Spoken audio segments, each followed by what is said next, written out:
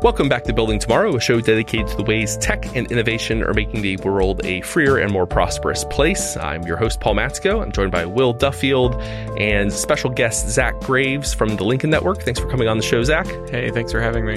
And Ryan Radia, the Senior Policy Counsel at the Lincoln Network. Thanks for joining us, Ryan. Happy to be here. So today I thought we'd talk about something that's very much in the news. It's very much of the moment. I think starting early 2018 is when it first kind of showed up on my radar.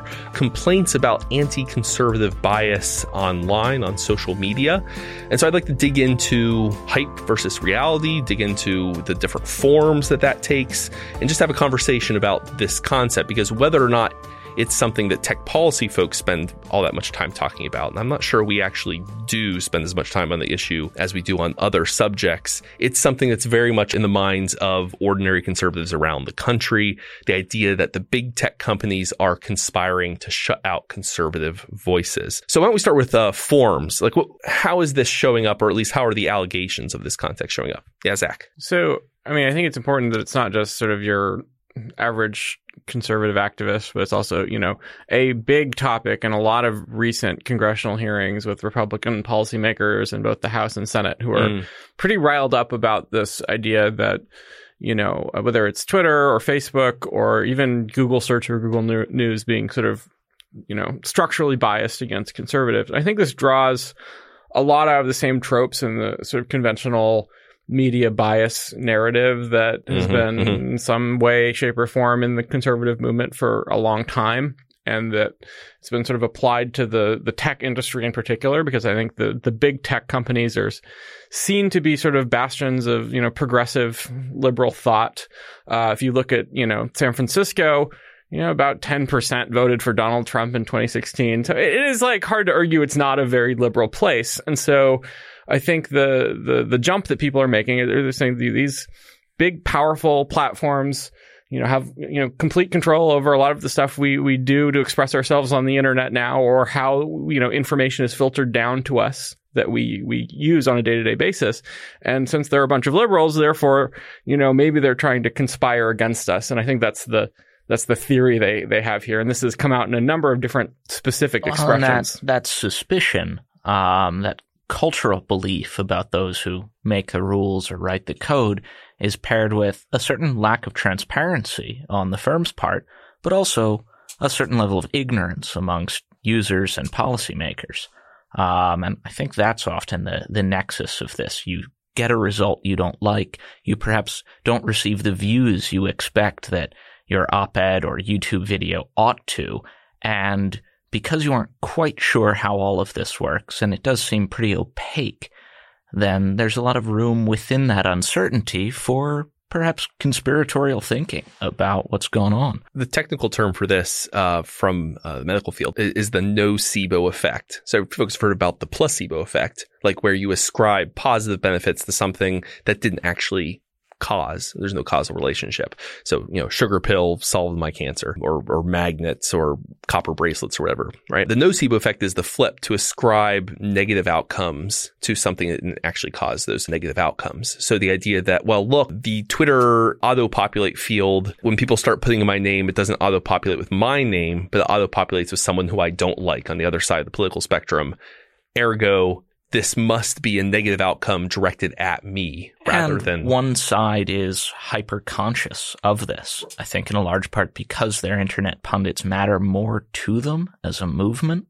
Conservatives are more concerned and more ready to recognize bias where it may or may not exist. Thinking of that auto-populate issue last summer with Twitter, that was something that did not merely affect conservatives. All of the Chapo boys didn't show up in the drop-down list either. But Nancy Pelosi isn't looking out for those guys. Right. She'd rather they went away. Ted Cruz is pretty concerned about Diamond and Silk or whoever else you think of within that right-wing YouTube ecosystem. So I think the conservative movement in general is very sensitive about this topic. They've seen, conservative speech, the sort of what the boundaries of what is sort of acceptable speech has been shifting. They've had to sort of be on the defensive and in sort of campus speech contexts for, a while. They've been losing on a lot of the sort of culture war issues. And they're worried, I think, about these becoming no longer acceptable in the sort of digital town square to talk about. I think it's also particularly concerning for, Republican members in the House, since they rely a lot. They have to run for re-election every 2 years. They have to, rely on Twitter and Facebook and, all of these platforms to get their message out, to run ads, to go defeat their opponent. And if they think, the guys back in Menlo Park are trying to rig it against them, I mean, that's a real thing to worry about. Whether that's a justified fear is another conversation. And it's worth noting that activists of all stripes often have frustrations that their speech is being targeted by these platforms. It's not just conservatives. However, the activists who aren't conservative are less likely to attribute decisions to block their content to an underlying political motivation. So as an example of this, the Black Lives Matter movement often finds some of its activists having their posts taken down. There's a recent example of a black woman who posted "White men are so fragile" as a comment on a story about Liam Neeson's experience trying to find someone who was black to assault. The distinction is that when those who are conservative are the subject of having their speech taken down, they are likely to attribute it to some underlying conspiracy, as Zach mentioned. Now, with respect to the nocebo effect, in many of these situations, when speech is taken down for a reason that is unrelated to the political views, the conservatives tend to believe that it's their politics. And even those who aren't conservative might think that. An example is the anti-abortion movement often uses fairly graphic imagery to try to persuade people not to get abortions. So there have been various campaigns that have been the subject of takedowns. And the assumption is that that's because these platforms are vehemently pro-abortion, where they just might not want graphic content. Now, this isn't unique to the right. An example is when Elizabeth Warren recently paid for a campaign ad calling for the breakup of big tech. Facebook, for a time, removed it based on the perfectly plausible explanation that they gave later on that it was the use of Facebook's trademark logo in the ad that they don't approve of. And it may well be, and likely is, that Facebook would take down that ad in any context. It's just in this context, it looks good reason for Facebook to do so if you're concerned about graft and manipulation on the platform. If someone bills their new multi-level marketing scheme as endorsed by Facebook and Mark Zuckerberg in an ad on the platform, this isn't something that Facebook wants to go on, and takes us back in some ways to the legitimacy or the question of whether Facebook is a legitimate moderator of its own platform. And increasingly on the right, I see a rejection of that, a belief that, well, this is Facebook's property. They nonetheless owe some broader duty to moderate it in one fashion or another. It's been suggested to both your points that there are groups that, in a sense, have weaponized this distrust and are using people's kind of lack of understanding of how the platforms work to manipulate the system to generate false positives for discrimination. So like with the Warren example, it's been mooted. This is alleged that her campaign staff might have known, and whether they did or not, you can imagine a politician saying, I'm going to violate the terms of service knowingly, and so I can turn $100 campaign ad purchase into the equivalent of thousands and thousands and thousands of dollars of media attention when it gets taken down. And I'll say it's for the reason, not the actual reason. I'll say it's because they're against my campaign. They don't like my politics. So whether or not Warren, I'm not going to say Warren's campaign knew that, though it's been mooted online. But that's a rational strategy. It's a rational strategy. Whether or not she did that, a story that she's running ads to break up Facebook on Facebook is a good story. The story that Facebook is trying to stop her, proving her point, is an even better story. Well, and she afterward fires off a tweet. You know, it's terrifying that these firms have the ability to determine the bounds of debate in this country. Yeah. And yet her complaint and the fact that it was so well covered and discussed on legacy media in print and on indicated that her premise that these firms are capable of controlling the bounds of debate was rubbish. So it's possible for there to be lots of not good faith conversation. So, and you can even imagine this too. Imagine a pro-life group purposefully using the most visceral imagery it can, knowing that it'll get blocked on the grounds of using the imagery and not, but then complain. I mean, again, this happened possibly with the Unplanned movie, which is big in the kind of new Christian right circles. That was a separate issue. It's a separate issue. The account holder there had previously in a linked account been banned such that the Unplanned account, when it started getting a lot of traffic, was understood as a successful ban evasion attempt rather than anything with regard to the actual content. But where does the conversation go, though? It doesn't go towards, well, this is a relatively narrow technical violation of the rules of service. It's, no, this is because the big media, big social media doesn't want this anti-abortion story to get out there. Right. And it seemed like they had some kind of a bot configured to sort of unfollow people who tried to follow them, which also would have violated the terms of service and seems to have no other purpose other than ginning up press. And again, whether or not these particular situations that's true of, we should expect to see that style of strategy in the future. I mean, I would be careful about writing off all of the people who think there's a grievance here as people who are, trying to, get free earned media. I think the bulk of, I do think it is a sort of a mainstream conservative view now that this is happening and that bias is real and it's something we should be concerned about. It goes back to a fundamental misapprehension as to how these platforms may legally govern themselves. And it's something that you see both in not right wing, but mainstream left of center media depictions of how CDA 230, Section 230 of the Communications Decency Act, the kind of bedrock intermediary liability protection or provision. How about we go to where you're taking this, Will? And Zach, flesh out what you're saying, and why don't you take us in the Section 230 kind of direction? Yeah, so this gets into sort of what the desired policy responses are. But I mean, first, I think it's important to distinguish, criticizing them from a this should be illegal perspective versus what the normative stance of a Facebook is, right?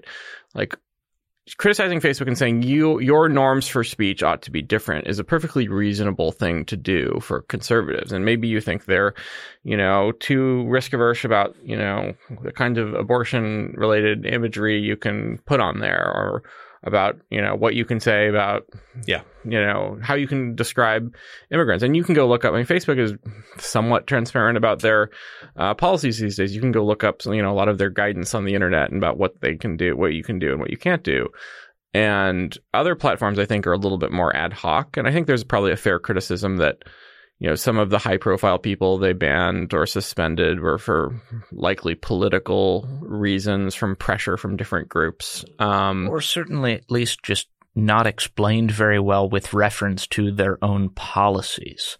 Right. And Facebook has always been concerned about becoming an arbiter of truth, but in not wanting to open that can of worms, it seems sometimes they fall back upon other explanations for bans that are essentially driven by someone's continual spreading of misinformation. Like, Facebook hasn't done themselves any favors in how they've handled a lot of things it's safe to say. Lately. And, people tend to be very critical of Twitter, but Twitter's actually pretty permissive about the kinds of people they let on their platform. And it seems like most of the complaints about people who are permanently banned were doing bad things, whether that's being, inciting harassment or racial slurs or other things. There's this article, there's a study from the website Quillette that they purported to do a rigorous study of everyone ever banned on Twitter who was high profile and sort of had to generate a news story. And there are a couple other criteria.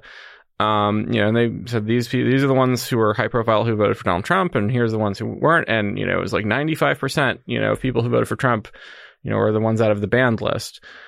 But they published this data set on the internet, and I emailed them about it.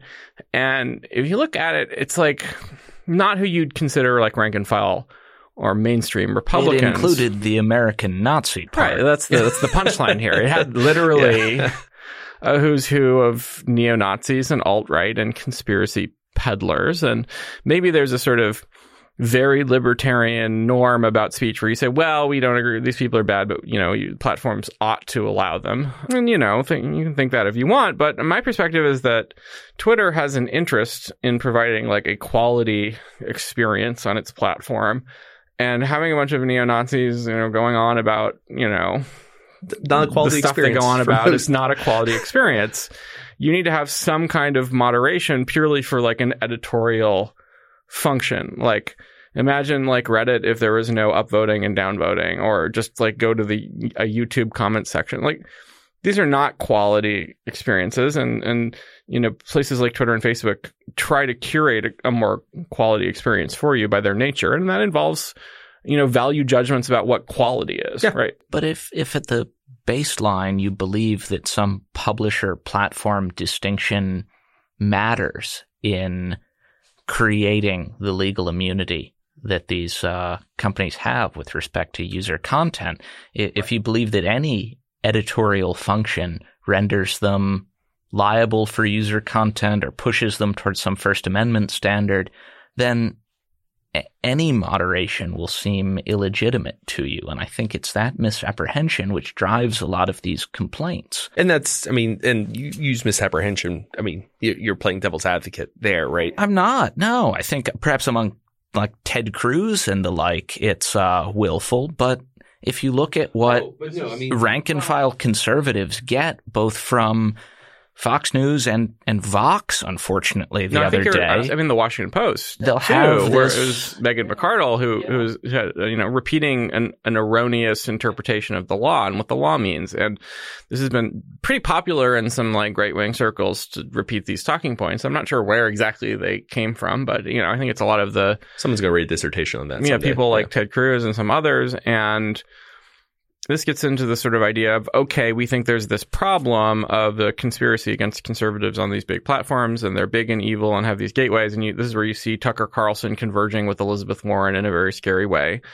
And therefore, government needs to step in and do something about it. And one of the remedies purportedly is weakening or altogether gutting CDA 230. I believe So I want to explain that for our audience. Congressman Gohmert wanted to do mostly away with it. He wanted everything to be presented in precise chronological order, which would make your Google searches really fun. Well, Twitter used to be in chronological order, and they changed that, and most people have kept the current organization of tweets where they're organized by the level of interest as opposed to when they came first. One proposal that hasn't been fully fleshed out, but that is a good example of how conservatives would change Section 230 is Senator Josh Hawley from Missouri has suggested that for intermediaries to be protected from the content of their users, even when they engage in some moderation, they would have to be neutral platforms. That is, they would have to treat content in a way that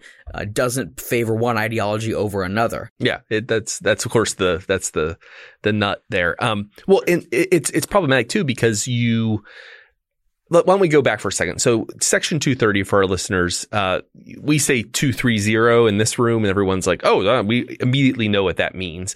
Communications Decency Act in the 90s. This is a particular clause of that act. And what it says is that online platforms can't be indemnified. They can't be sued for content or they can't be held liable, criminally liable or civilly liable for content that their users post to the platform. And that is regardless of whether there is no distinction in there, whether they're a platform or a publisher. So this whole conversation about, once they start editorializing, once they start choosing some content to promote, some content not, they're no longer a neutral platform. They're now a publisher. Therefore, they're not covered under 230. That's not real. That's not in the text of Section 230. Back in the 90s, you had a series of cases, one in which an internet service provider, AOL, I believe, lightly moderated or didn't really moderate the contents of a forum at all. And as such, when someone sued them, they weren't found to be liable. So in the wake of Stratton Oakmont v. Prodigy, other services felt that to engage in any moderation, to try to improve the user experience, to filter out pornography, whatever it was, would render them liable. And it was something that for reasons of risk avoidance, they couldn't do. So, in order to both allow these firms to grow, to provide these services at scale when they couldn't preview every user comment, and also to allow them to do their best to try out new strategies in keeping their platform free of whatever it was their users didn't like. Section 230 of the Communications Decency Act, as part of a broader omnibus telecoms bill, both on one hand prevented these firms from being liable for user-generated content, so long as they didn't help to create Except it. at the federal level, right? Yes. Yeah. And for copyright. But as long as they didn't create it, they weren't liable for it. And two, that they couldn't be sued for their moderation actions, even if it took down what would have been considered constitutionally protected speech if the government were the one doing it. Right. I mean, the irony is it was expressly designed in part. One of its purposes was to expressly allow platforms to moderate. So the thing people are complaining about is the polar opposite of what one of the driving impulses of Section 230. And this was back in the 90s when both the left and right were organized together around preventing children from listening to rap music and playing violent sort of video thing. games. So this Right. is And the rest of all of the other sections of the CDA were things you probably wouldn't like very much, right? It was all big of chunks this of sort that struck down in court, I think. Yeah, it was all unconstitutional, except for this bit. Which was designed separately as a compromise that Wyden and some others sort of negotiated in smartly. Which is, I think, telling, you mentioned Josh Hawley, Ryan, but Ron Wyden has also said that he's kind of open to further carve-outs in Section 230. Because I think his support for it was always predicated on the rest of the package back then. So, well, I mean, his support, he didn't support the rest of the package. He was only 230? This was a negotiation tactic to get good stuff into a bad bill that was going to happen anyway. Okay, interesting. Wyden was not at all supportive of the other stuff. Well, he's since come out recently and said he's in favor of carve-outs. He's a strong. I think he's a very. I mean, he's one of the greatest sort of internet policy senators, I think. And I think he's a realist about this, and that he sees there's like all kind of encroachments. We've already set the precedent that we can come in and sort of tinker with this with FOSTA SESTA, and it's going to happen again. And so, I mean, I think just as he was a realist about the original CDA, he's a realist about that this is going to get tinkered with. And, you know, if you're going to do it in a smart way. And like, you know, any statute should be sort of open to sort of revision and, you know, looking about what its effect was. The challenge here is the people that want to go in and get CDA don't really understand what that would do. It would probably do the opposite of what they want it to do. And they want to do it for kind of bad reasons, or they're being co-opted by people who want to stick it to the companies just for that reason alone. Or they just don't realize what the benefits of this bill are. For all of the attention paid last week to Paul Joseph Watson, Milo, Alex Jones, and a couple others being booted from Facebook in Wisconsin, the Wisconsin Supreme Court ruled in a case called Daniel v. Arms List that Arms List's provision of essentially an online classified service for people buying and selling firearms was also protected under CDA 230. And this suit sought to hold them liable for the actions of one user who bought a firearm, was prohibited from doing so, purchased it in a private sale, which was legal to have private sales. Felons can't buy guns. And if this suit had succeeded, something like Arms List wouldn't be able to exist if it was seen as outside the bounds of CDA 230's protections. So in this case, kind of unnoticed, unappreciated by national media, national conservative media, CDA 230 helped to protect the ability to buy and sell firearms online. Well, and to your point, I mean, the shape of the modern internet would be fundamentally different, and I don't think for the better if not for the CDA 230. It really stood a chance that there was a wave of lawsuits. I mean, we mentioned a few of them, but there were dozens, if not hundreds of lawsuits working their way through the system at the time that could have strangled internet innovation in the mid 90s, but for 230. So if as you remove those protections, you could, it runs the risk of really damaging the kind of the future shape of the internet today. Like the stuff we're taking for granted that this exists, and we're chipping away at 230 protections. Well, this is something we talked about a little bit earlier with federal privacy legislation. Before you came along, Ryan. I think like in general, at least my view is that you don't want all of these sort of internet policy issues to be handled sort of by states and municipalities. You don't want cities to be able to say, you can't have your Pokemon Go like site here or else we're going to fine you. You don't want activist AGs to come in and just try and target the Google for political reasons to try and advance their career. And you want to make it easy for sort of internet platforms to come along and have a like reasonable set of standards to comply with, rather than 50 different ones that may or may not be in compliant, even like consistent. It's just not workable to expect a platform that, say, facilitates home rentals or arms sales to comply with the local and laws of every jurisdiction. But one thing the 230 does is encourages these platforms to engage in some level of moderation of controlling activity that's clearly, say, illegal or otherwise problematic without requiring them to do everything. Were it not for this protection, sites might not do anything to protect users from classified ads or transactions that are problematic. So in the context of arms sales, for example, it's possible that websites might block selling firearms that are illegal everywhere or in most places, but that doesn't mean that they're liable every single time a sale occurs that's prohibited. In the context of home sales, there might be certain baseline standards that platform sets in terms of whether you have to have, say, a carbon monoxide detector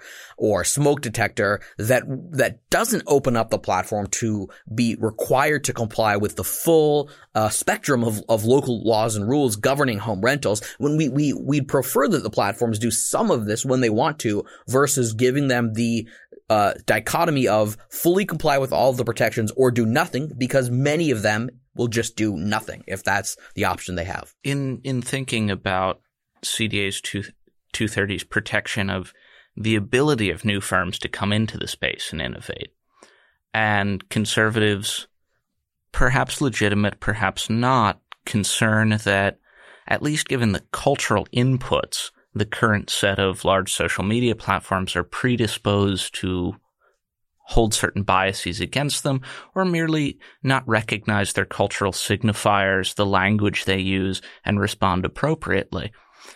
Why haven't we seen more conservative interest in building alternatives to Facebook, Twitter, etc.? I know we've got Gab as a kind of Twitter clone for the dispossessed. There's Full30 as a firearms video platform, but more broadly, and especially the deeper down the infrastructure stack we go, the less particularly institutional conservative support there seems to be for creating alternatives. Why is that, or is there more going on in this space? Partly I feel like this isn't really that big of a deal, except on some like particular edge cases. Like, people like Richard Spencer may be suspended from Twitter, or the American Nazi Party. He's still there. He's on Twitter. They put him back, but there's some of them that were banned permanently. But by and large, like, I hang out in right-wing political circles and follow a lot of conservatives on Twitter, and in general, this is not an issue, right? If they were banning right-wing think tank people left and right, I would maybe think about, well, I wouldn't go to Gab, but I would go somewhere that I would be looking at, alternative institutions. But I don't think the need is really that great. I also think it's hard to make an alternative Facebook. Like, network effects are hard things to overcome. I think the business proposition of making conservative Facebook is not a very good one. Well, right? It doesn't need to be conservative Facebook, but merely uncapturable Facebook. Okay.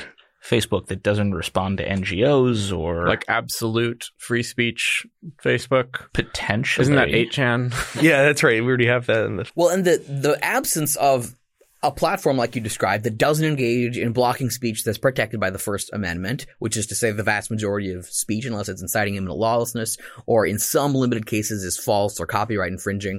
The absence of such a platform is a testament to The fact that most users don't really want that. Some certainly do, but they're not willing to give up the fact that they want to be around the majority of other users by being affiliated with a platform like Facebook or Twitter or YouTube or Instagram that engages in some degree of moderation. So it's the desire to have some moderation going beyond the First Amendment, and the fact that, with the exception of those edge cases, as Zach mentioned, most platforms most of the time allow ideologically controversial speech to flow freely. If users didn't want moderation and they wanted more ideologically extreme speech, we might see a platform emerge and thrive. But so far, that hasn't happened, and I don't think it will. If I can make another point here, just drawing on my own expertise for a moment. So, I've written about the history of the fairness doctrine of attempting to guarantee equitable treatment of a swath of political views on the radio in the 1960s and 70s. And there's some cautionary tales from that attempt. And it's not completely dissimilar from what Hawley is intimating when he talks about fighting viewpoint discrimination. So there's a sense in which it's kind of a fairness doctrine for the internet age. You can imagine a future which that's true, in which these platforms are told that if you're not allowed to air only conservative content or host only conservative users, you have to have folks from across the political spectrum, right? And the problem with this is that even during that conversation over the fairness doctrine in radio, there was this confusion over whether someone has a right to speak or a right to be heard. And there were folks who said, we're putting the fairness doctrine because they said, look, radio station license holders, they have to operate in the public interest. It's not their property. So there's no right to property over a license. It's a matter of right to speech, but not just the right to speech, because the problem is some folks can speak more freely than others. Their views are more congenial to the general population. They're more mainstream. We need to look out for the right to be heard. People who aren't being heard right now, they might speak all day long, but they're not getting on the radio. So this shift from a right to speak to a right to be heard meant limiting the rights of radio stations to air the content they want to air. Instead, it was, let's assess the community, see who currently feels unheard, and then force radio station license holders to air people from all the communities, right? Regardless of how niche they are. And that ended up being used as a tool to suppress essentially conservative media in the end. And now we seem to have stepped beyond that because the audience isn't captive anymore. Then you had a set number of radio stations. People were driving around. That's what they had to listen to. So if you could get on the radio, you had an audience. Now everyone effectively has a right to be heard. It's a question of where. You can videotape yourself and upload it to IPFS, and it's there. People seem to be demanding a right to an audience now. Right. That's the right to be heard. I want this many views. Yeah. But again, it's beyond a right to be heard in the old radio sense. What's what they meant? They want to guarantee everyone an audience is essentially what they meant by that. But you're right. I mean, it takes me a lot of time to listen to everybody. That sounds like a terrible burden for me as an audience. Well, and the other cautionary tale is that it's also easy to hijack that process. So it was easy to say, hey, look, I just want to guarantee fairness on the airwaves. Who can be against fairness? But the only people I'm going to go after, I'm only going to criticize stations that air conservative speech, not, liberal speech. So it was used to shut down conservative broadcasting in the 60s. You can imagine a world in which, imagine giving that kind of power over internet regulation to, I don't know, the Trump administration or some future administration. Do you really think that there wouldn't be a temptation to tinker like there was with the radio right in the 1960s? I mean, there's another approach to this I've heard from people in the administration who, going to your earlier point, have talked about the policy for Facebook that we should mandate is the First Amendment, and they should, anything that is within the First Amendment, they have to run it, and that's certainly and you also see sort of the other side of this where Zuckerberg is talking about, well, we want to enshrine all of our moderation practices in law. So, and you can see why that'd be convenient for Facebook, because they can say, hey, look, don't blame us. This is enshrined in law. These are not decisions we're making. Yeah. The way the ATR is currently, valuable to them in that they know Right. if a group shows up on it, they don't get a Facebook account. And that's that. No questions. I mean, I'm going to kick this to Ryan as the, a legal expert, but what would Facebook, where the moderation standard is just the First Amendment, what would that look like? So that would look pretty extreme. A lot of people, internet users who might think that that's a good idea in the abstract may not be fully familiar with the scope of what's protected. I mean, there are limits, content that's defamatory, as I mentioned, that incites imminent lawless action.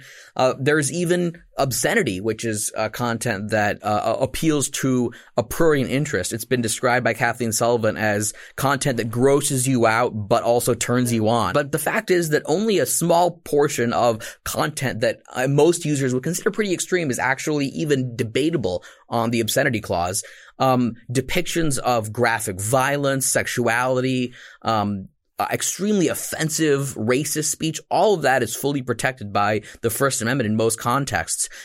Lying is protected in many contexts. Animal crushing videos depict speech about soldiers and wartime activities being maligned, protesting gay weddings, funerals of soldiers who died on the battlefield. All of this is protected. And a platform that allowed all of the speech, those do exist on the internet, and they're not places that a lot of people want to spend time on. Right. It's understandable that no platform wants to go there, at least no major platform. So the underappreciated in my mind, or I haven't seen much engagement between advocates of this First Amendment standard, algorithmic filtering and surfacing.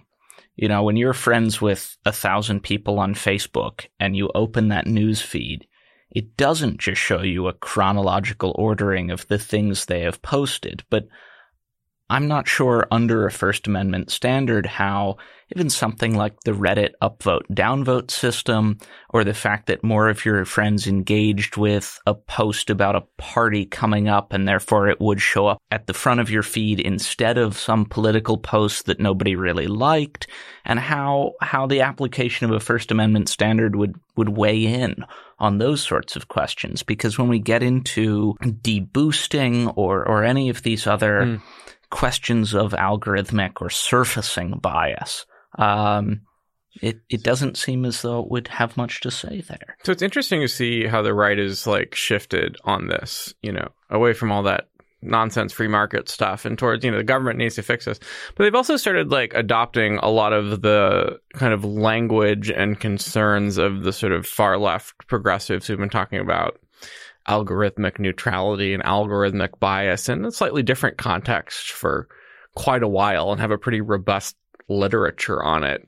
A good recent example was something, that was elevated in a Trump tweet, which was this another, air quotes, study of, Google News results. And they assigned, I think they searched for Trump, and then they assigned the outlets in the first 100 to right wing or left wing, and of course all the big ones are left wing. This was the PJ Media piece? PJ Media one, and this elevated from there to Fox, and then Fox to Trump, and then they were talking about doing an executive order on it. And anyway, but the basically what it showed is that they were complaining that why isn't Breitbart News or some of these other, the Daily Caller, why isn't that showing up right next to the New York Times and the Washington Post? And well, the answer is that that's not how search engines work, right? They work by, how popular, they try to gauge popularity and relevance through a number of different factors. Yeah. One of the big ones sort of approximates traffic and backlinks, and it shouldn't be a big surprise to anyone who has a sort of minimum technical understanding of this, that the big popular sites are the ones on top, right? And, their outliers were like the Wall Street Journal and Fox News. And well, that's because those are big, right? And you can maybe criticize Google for, making an editorial decision to prioritize big established firms, but doing that's news. The editorial decision that our society basically makes already with respect to the status we accord to these different institutions. So I think if you look at a lot of these sort of bias in algorithms versions of the anti-conservative bias stories, a lot of it's just not understanding the technical underpinnings of the technology that you're worried about, right? or simply resenting it. You would like Google to correct this sociocultural bias for you. Here's where you want your fairness doctrine to come in and say that, well, we need to put extra weight to all of the Breitbart links that come in, and that way we have fair and balanced reporting. It's the question of I mean, fair and balanced is the right phrase. Balance is different than fair, actually. So balance just means we're going to take a set of issues, and we're going to guarantee that there's as many Republicans as Democratic viewpoints represented. Balance is 50-50, but it turns out there's lots of issues that Americans are not split 50-50 on, right? So does that mean on an issue where 90% of Americans agree, you need to give them only 50% of the, right? Like, and there are some issues where there are more than two viewpoints. Right. We used to think that, there was only one viewpoint on are Nazis good? Well, there actually are more. There's more than one viewpoint on that issue. Or things like free trade, where it used to be that many on both sides of the political aisle were broadly supportive. That's not the case right now, of course. So the question is, do you give say airtime or web space to views based on how popular they are? Is it just a popularity contest, or is it based on a baseline threshold of whether a view is considered meritorious, and who decides that question? There's no good way of making these ideological judgments that isn't profoundly messy. And then even when you do try to go down that path, there becomes the question of whether sort of facially neutral policies are having disparate impacts based on different viewpoints. If Twitter has a policy, as they do, to ban targeted harassment campaigns, well, that may affect a user like Mila, who was banned from Twitter, more so than it affects a particular prominent speaker on the left. That doesn't mean that Twitter's anti-harassment policy is anti-conservative bias. It just means that some legitimate policies happen to correlate with conservative or liberal views. But what do you do about policies that, or how should conservatives approach policies that do seem on their face political in a sense? If you look to Twitter and its dead naming policy, on Twitter, you can't refer to a trans person by something other than their preferred pronoun. Given that, at least I understand, conservatism in the United States to, in many cases, reject the necessity of using those pronouns or of respecting that choice as to gender. How should conservatives understand a policy that prohibits the way linguistically they approach this issue? Well, sure. So your example about dead naming is interesting in that it's a policy that is presumably motivated by a desire to protect people from seeing speech that they will find deeply discomforting and offensive. At the same time, it does reflect an underlying value judgment that is controversial in political circles, whether gender is a social construct and issues like that, which are genuinely complicated. So when you have a situation where the politics and the apolitical desire to prevent offense are conflated, it becomes very difficult to disentangle those. So it's not a question that has any easy answer, and again gets to the fact that when any platform is making these value judgments, it's going to have some political repercussions. I mean, we think back to a lot of the debates over speech over the airwaves. It was conservatives who wanted the censorship to occur because they thought that messages were offensive to community values, even though those messages might involve things that many children perhaps would not want to see. So it's very difficult to disentangle the political aspects of a policy from the apolitical. I want to put a little bit of a different approach, because I think there's a lot of these examples we can just sort of like knock down easily, and there's a lot of bad studies out there on claiming anti-conservative bias. But I think it's like, one, I want to say from a normative perspective, like following on what you were saying, I don't think there's like it's irrational to be worried about this, particularly in terms of like, what the limits of like socially acceptable speech are, how these big platforms sort of like set their policies. It's something we should have a sort of interest in saying what ought to be acceptable and what isn't. Not requiring the government to step in is another issue.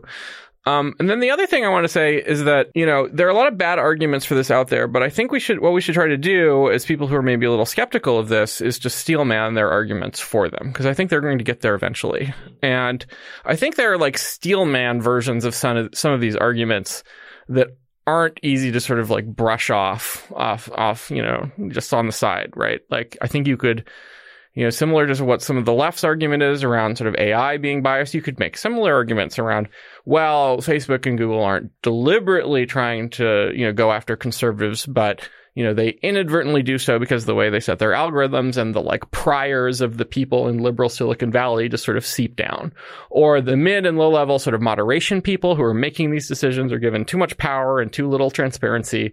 And since they're all a bunch of liberals sitting in Silicon Valley somewhere, they can use their discretion, like Facebook's trending topics, and say, I'm going to, crusade for social justice and downrank this thing that involves, Tucker Carlson and not this other thing, right? Yeah. And I think, it's hard to sort of debunk those kinds of arguments. Yeah. And they do raise interesting issues that we shouldn't just sort of write off offhand. But I think where we do need to sort of tell our, fellow right-leaning people is that the solutions you're talking about aren't going to do the things you think they're going to do. And that's not really how you should be approaching it, even if you think there's a real issue here. Right. And it's possible for the cure to be worse than the harm, and than what you're treating. This was true with the fairness doctrine. Good intentions, what it actually ended up doing was promoting the opposite of fairness. Same could be true with anti-viewpoint discrimination legislation, if ever it gets to that point where it actually promotes viewpoint discrimination behind the scenes through regulatory capture or some other mechanism. So it's not to say there aren't trade-offs, because there are trade-offs that come with this, right? There are people who are just ordinary conservatives who might get swept up in an algorithmic sweep for alt-right, white supremacists. That could happen. Have your Twitter account suspended temporarily. That's a loss. That's a downside. The question is, does the thing you do to try to fix that actually prevent that? And does it create greater harms that are even worse than that kind of? Right.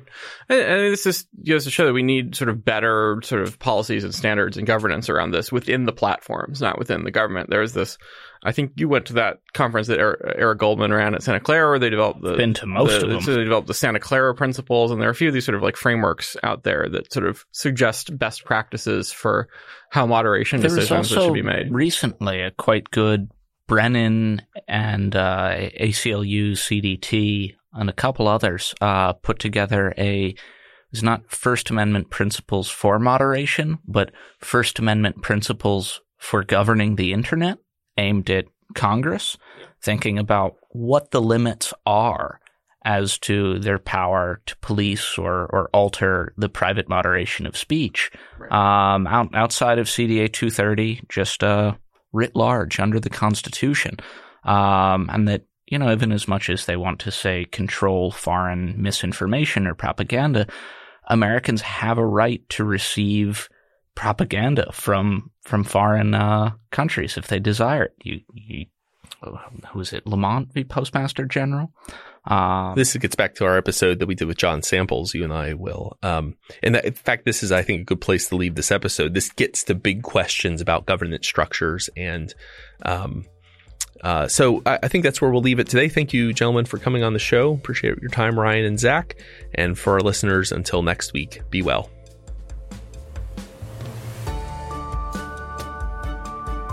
Thanks for listening. Building Tomorrow is produced by Tess Terrible.